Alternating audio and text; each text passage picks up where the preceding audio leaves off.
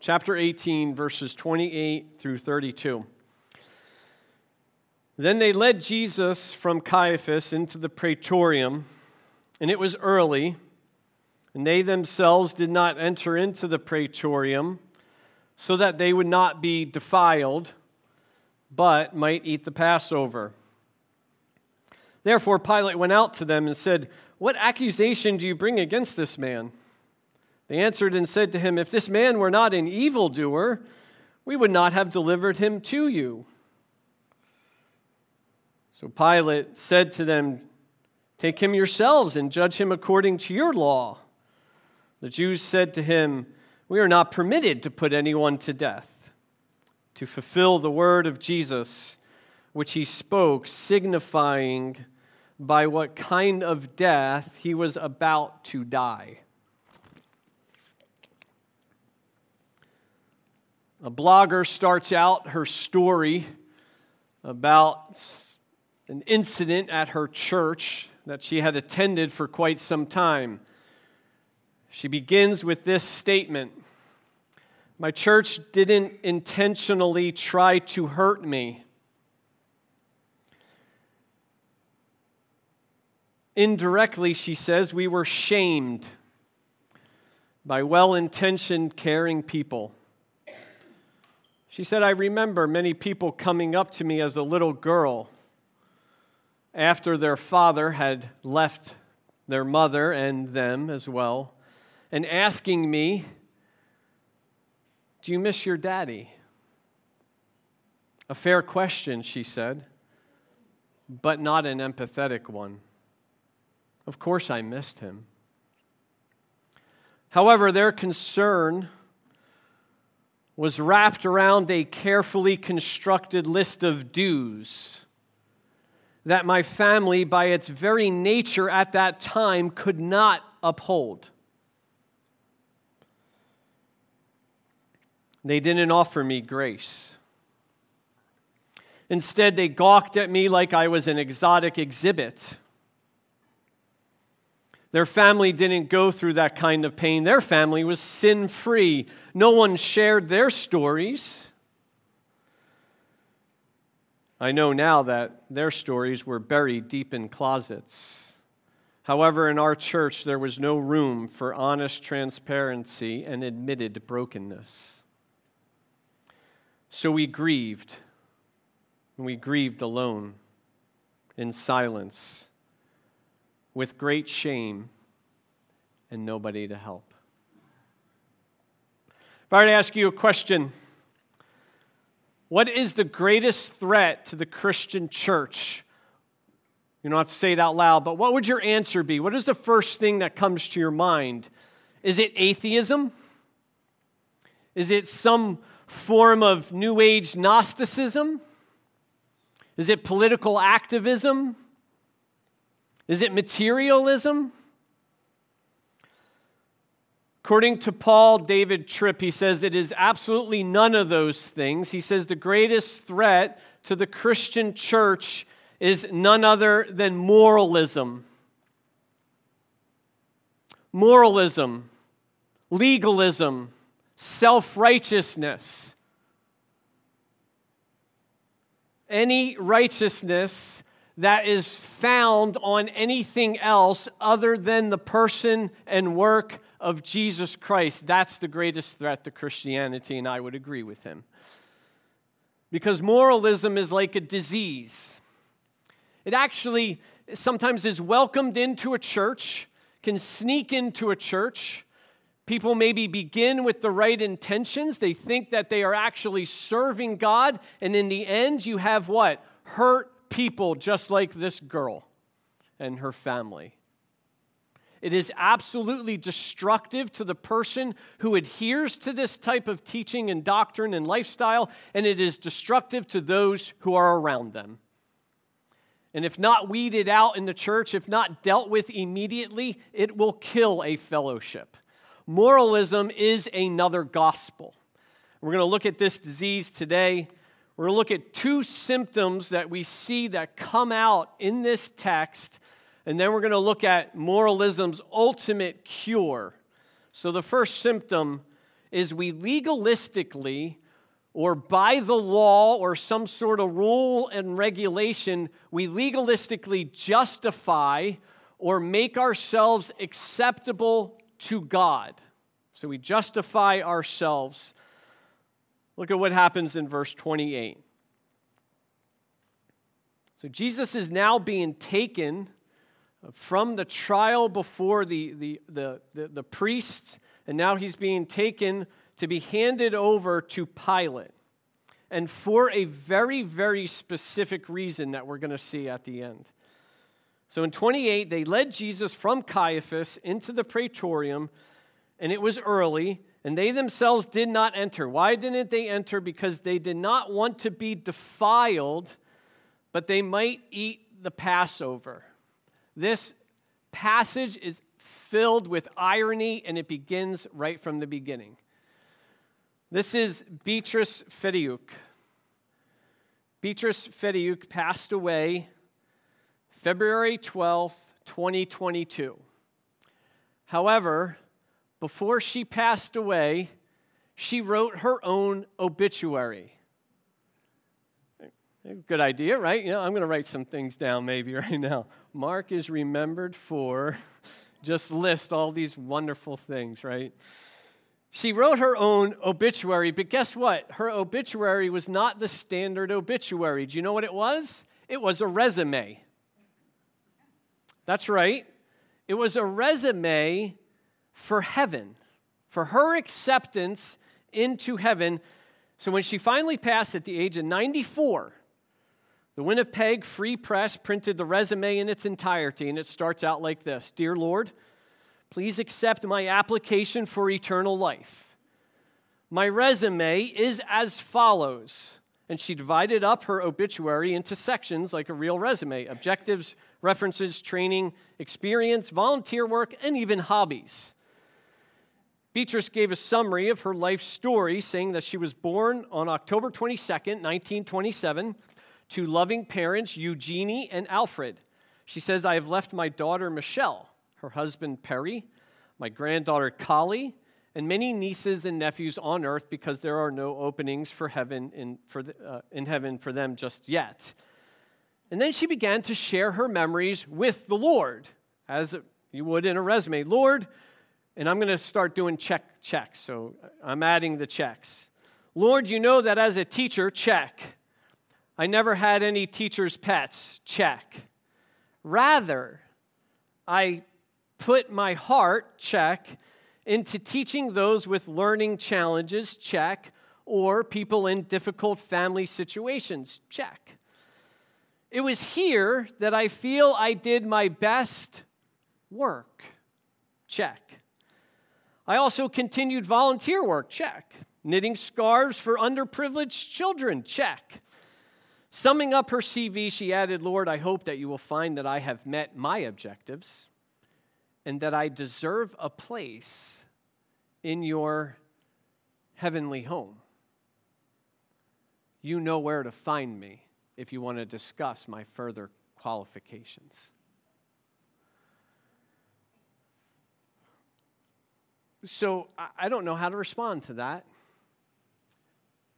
but at least she is bold enough to write it out, when many of us keep an ongoing resume in our own heads, don't we?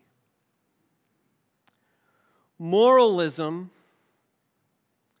is a belief or a system of belief that says, we are qualified, Lord. You need to accept me, Lord. Lord, you need to bless me because look at what I have done. Look at what I am doing. Look at me. I'm qualified. Therefore, Lord, you owe me something. It is exactly what these guys are doing in our passage today. They believe that they can participate in God's economy because of certain ritualistic, outward fulfilling laws that they are following, and they are doing it as they hand over the Son of God himself to be killed.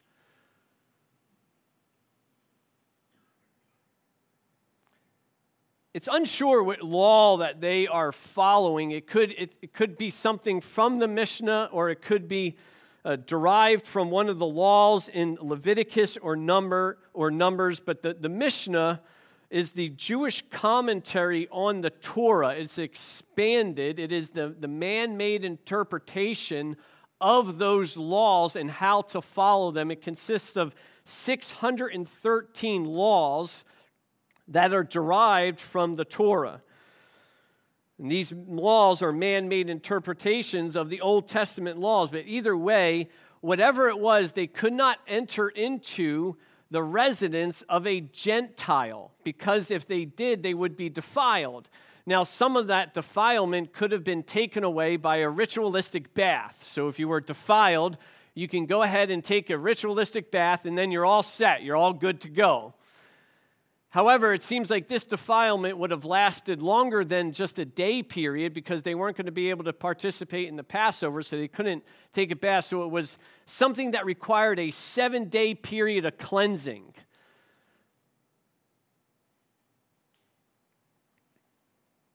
And here they are trying to follow this law and thinking that they are pure, while they are defiling themselves even greater.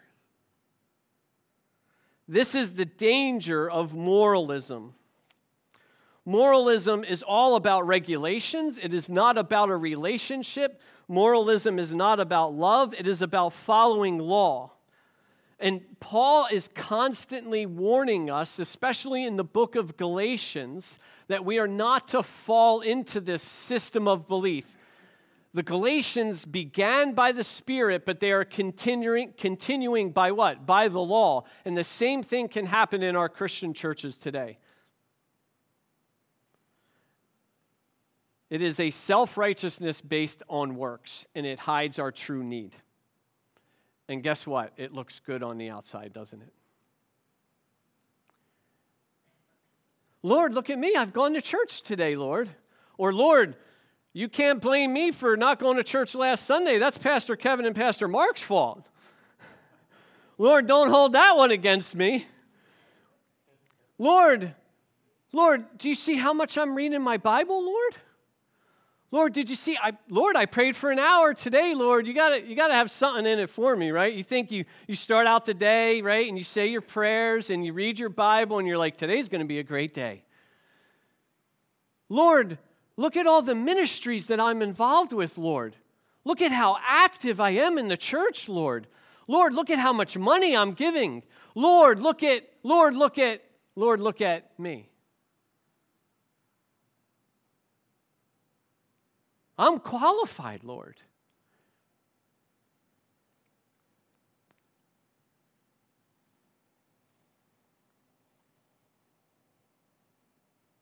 Moralism follows a set of rules, and obedience to those rules is what makes the individual worthy, pure, and able to receive God's blessing. It begins with following the law, capital L, and it moves on to little l's.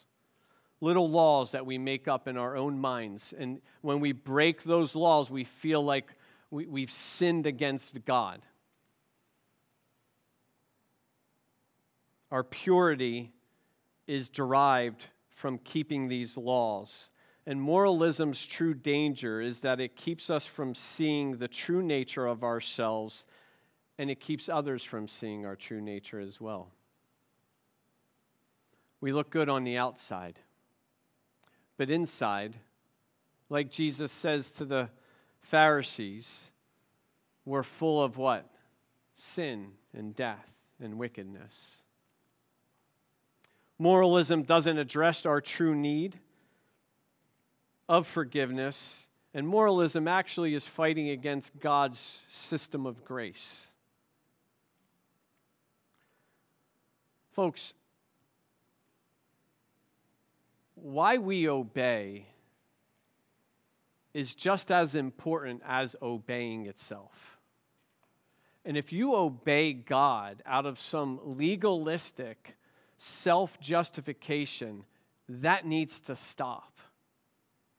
If you're obeying His law not out of love and gratefulness and a relationship and knowing that you don't want to break your fellowship with him, if you're obeying him to earn some sort of favor before him, that is not Christianity.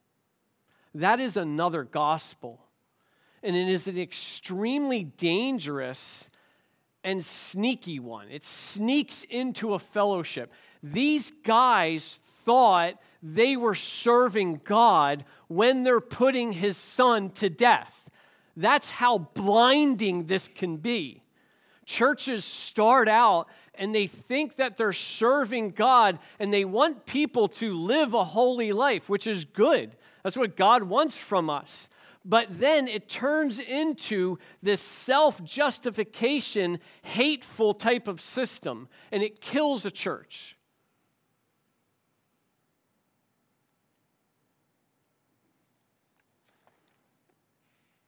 It's a facade. And just like he says to the Pharisees, all we're doing is adding more paint to our tombs. Read my Bible, little bit of paint.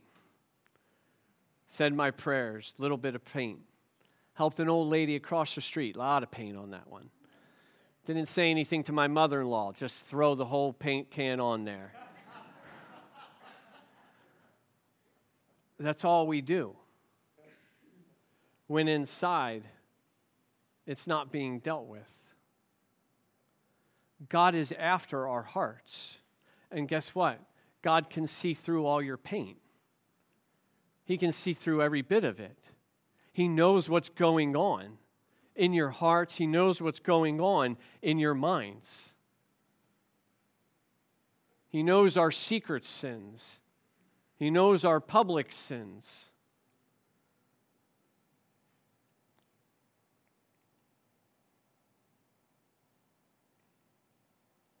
It's unbelievable that they got to this point, isn't it?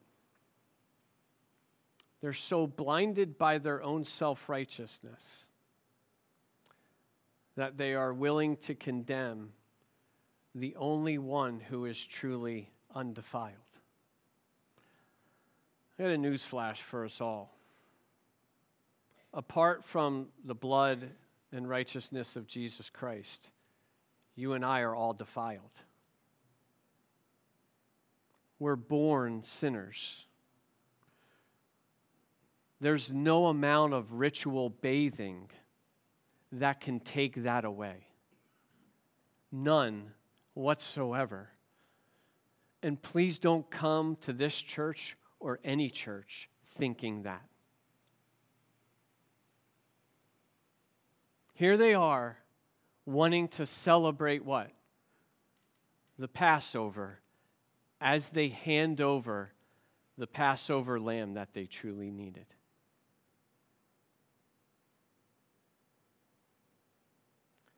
But as long as they are keeping God's rules, it's okay.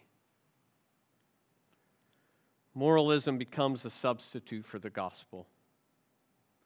We neglect the true Passover lamb and rely on our own works. We create our own resumes. And we believe that God should accept us, especially because, well, we're so much better than others. Which brings us to our next point. We unjustly condemn or judge others. So two effects, if you see it happen in two symptoms, how we view ourselves and how we view others. I'm good, you're not. I deserve God's acceptance, you deserve God's judgment.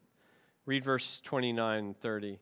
Therefore Pilate went out to them and said, "What accusation do you bring against this man?"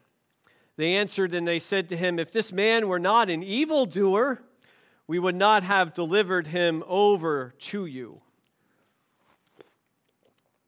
Let me ask you something. Are you quick to shame? Are you quick to judge? Are you quick to condemn? Well, if you are, you're like a lot of people these days. NPR article reports that Jonah Lehrer, who was once a popular science writer, fabricated some quotes that he made about Bob Dylan. And then this other guy, Mike Daisy, lied about what he saw during his visits to Chinese factories that make Apple products. So what was the response from the online masses? Well, the online herd passed swift and decisive judgment on these transgressors. They became victims of what journalist John Ronson calls a new form of public shaming, 21st century style. Ronson's new book, So You've Been Publicly Shamed, exposes our society's newfound glee in tearing others apart after they sin or they fall. True, nobody is physically harmed in these internet floggings, he calls them, but the damage to one's reputation can be much more severe. Ronson says what happens to the shamers and those being shamed, he says it destroys souls, brutalizing everyone, the onlookers included. Moralism needs evildoers because when we point out the faults in others, who looks better? We do. Notice what they call Jesus. They actually say that he is socially reprehensible. That's what this word evildoer means. I'm righteous, you're socially reprehensible. Therefore, you deserve what God is going to give you. Are you quick to condemn others? When people fall or when people sin, do you kind of get a little bit excited? Okay, did you? And maybe you guise it in a conversation that is, appropriate. You think is appropriate. Yeah, did you? It's such a shame of what happened to so-and-so. Did you hear about? Oh, yeah, that's terrible. Yeah, but my family, we're great. You should see us. What do you think about when people fall? When people sin? Two main dangers of moralism are seen in this section having to do with our judgment. Actually, three judgment areas. We judge the way that God deals with us incorrectly. We judge ourselves incorrectly, and we judge others incorrectly, unjustly. And we condemn others. Instead of having compassion on people, instead of having mercy and grace on people, we offer them condemnation. And we do it in the church, and we do it with the outside world, and that's not the gospel. We begin in the church by comparing ourselves with each other. We look down upon those who maybe don't attend church as much as we do, maybe aren't involved as much as we do, and I'm just as guilty. And then we take it to the outside. And Lord, we call down God's judgment upon them. Now, I'm not saying we're not to pray for the return of Jesus Christ, and I'm not saying we're not to pray for the end of wickedness, but the way that we view them, the way that we view the sinners of this world is not the way that God wants us to. He wants us to view them with compassion. He wants us to view them with grace. He wants us to view them with love and with hope that just as you and I have been saved by the grace of Jesus Christ, guess what? That can happen to them too. Because we'd be in the same place if not for what we celebrated today. In the same place. We're not better, we're saved. And the church has to get a handle on that. Because if we keep preaching condemnation, then what's the point? If we're not preaching the gospel, if we're not preaching grace, what is this all about? Because that's what brought us here, and that's what's going to bring them here too. But we look at them and we say they're evildoers. Judge them, hand them over, take care of them.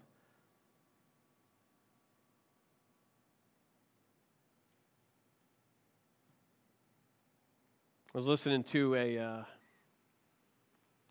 sermon this past week. Just so happens that it fits perfectly into this message. And I'll listen to WBCI or the sermons. And this guy gets on, and he had said something that caught my attention. And then I listened to one of his other sermons, and I was appalled. I was appalled that a pastor, a preacher of a church that has grace in the name of the church was saying things like, hey, if your church has contemporary music, you've apostatized. You've left the faith if you like contemporary music. Hey, if you send your kids to public school, you've handed them over into the hands of Satan.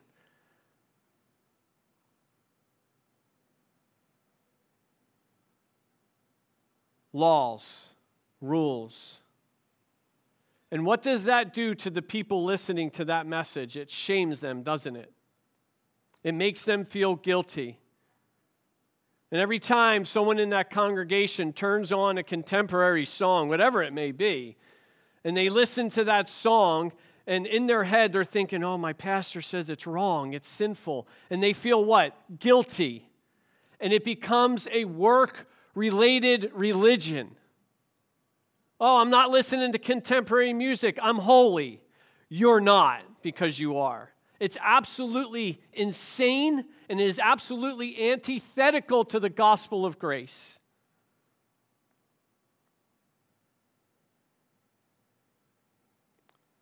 Moralism hates grace. The two can't survive.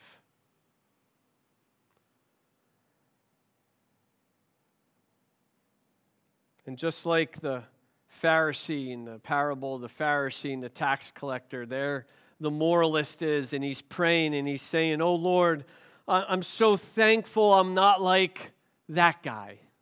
Lord, look at me. I do all of this stuff. Look at him. He's a sinner.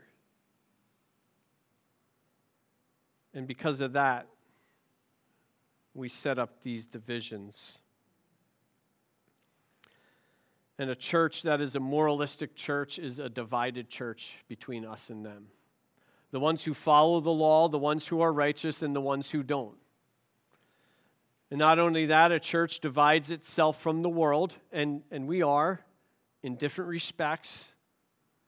However, we say, God, look at us and look at them. God, judge them, have favor on us. But most of all, moralism divides us from Jesus Christ. Because the two can't exist. Moralism is about law. Righteousness derived from following the law. Jesus Christ is a righteousness that is founded in Him and through grace, through faith alone. The two can't be friends. Newsweek, Rabbi Jacob Neusner writes about how he would respond to Jesus had he met him personally 2,000 years ago. He says, I can see myself not only meeting and arguing with Jesus, challenging him on the basis of our shared Torah, the scriptures the Christians would later adopt as the Old Testament. I can also imagine myself saying, friend, you go your way, I'll go mine. I wish you well without me. Yours is not the Torah of Moses, and all I have from God is all I'll ever need from him is the one Torah of Moses. We would meet, we would argue, and we would part as friends, but we would part. He would have gone his way, and I would have gone my way, back to my home, my wife and my children, back to my duties and my responsibilities. He says, Christianity, beginning with Jesus Christ, I believe, took a wrong turn. Took a wrong turn. He's right, though. The two can't be friends. If you choose your own self-righteousness, if you reject the righteousness that comes from Jesus Christ, you are actually rejecting the only cure for moralism. because Jesus' crucifixion is the cure for our moralism. The irony reaches its peak right here. Listen to what happens. So Pilate said to them, "Take him yourselves and judge him according to your own law." The Jews said to him, "We are not permitted to put anyone to death to fulfill the word of Jesus, which he spoke, signifying by what kind of death he was about to die." They needed Jesus Christ to die on a cross. Why? Because they wanted everyone to see that he was what? Accursed of God. Guess what? That was God's plan all along. Because Jesus' death on the cross redeems us from the curse of the law by becoming a curse for us. Amen? No longer under the law.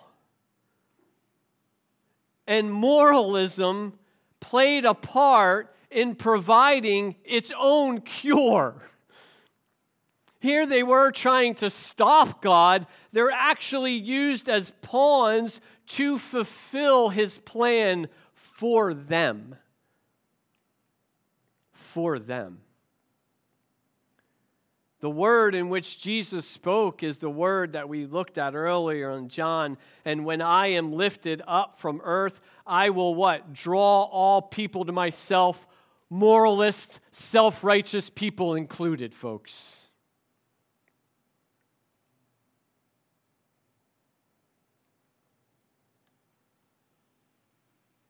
The work that we celebrated here is the only work we need. Never, ever, ever, ever are we to derive our righteousness from anything else other than the work and person of Jesus Christ. That's the gospel.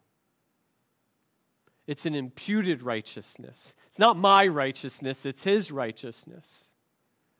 And it is that righteousness and that righteousness alone that goes on my resume. No other work. Nothing.